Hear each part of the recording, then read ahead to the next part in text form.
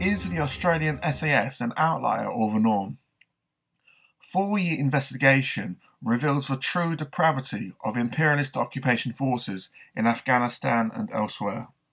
In 2016, the Australian military took the step of asking sociologist Dr. Samantha Cromfeuillets to research the animosity that existed between Australia's two elite special forces units, the SAS and the Commandos. During her questioning of these soldiers, she discovered that there existed a killing for sport mentality, most especially, but not exclusively, amongst SAS members. When Dr. Cromfeuillets reported these early findings to Lieutenant General Angus Campbell, the most senior military commander in Australia, he, to his credit, apparently told her to keep digging and write it all down. The result has been a wide-ranging 4-year-long war crimes investigation headed by a senior judge, Justice Paul Brereton. The Brereton inquiry was investigating alleged war crimes committed by Australian Special Forces in Afghanistan between 2005 to 2016, and leaks from its proceedings have already exposed some pretty damning revelations.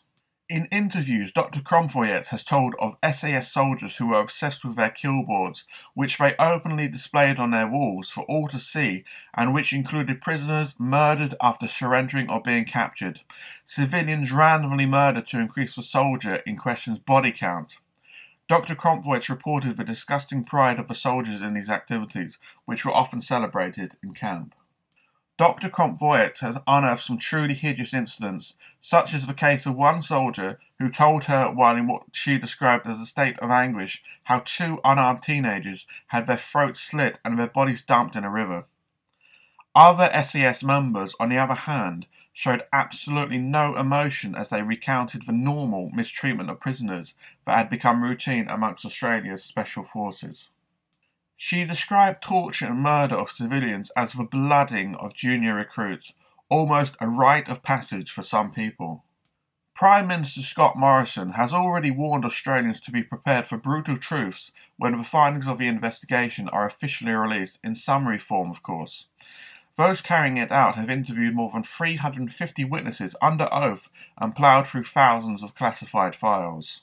Some of the soldiers involved are publicly denying any wrongdoing in advance of the report's release, in spite of the vast mass of detailed statements and other evidence to the contrary, and in the face of the confessions of many of their comrades.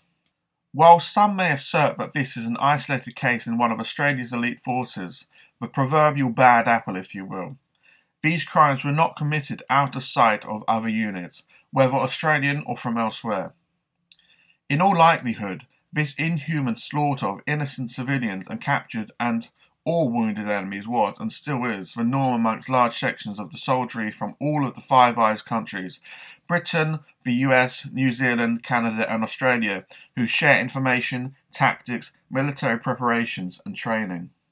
Imperialism recruits workers with the promise of adventure and money when the alternative they have is unemployment, boredom and poverty, and turns them into unfeeling killing machines to set upon whoever the 0.1% sitting at the top of our class system choose as their next victim.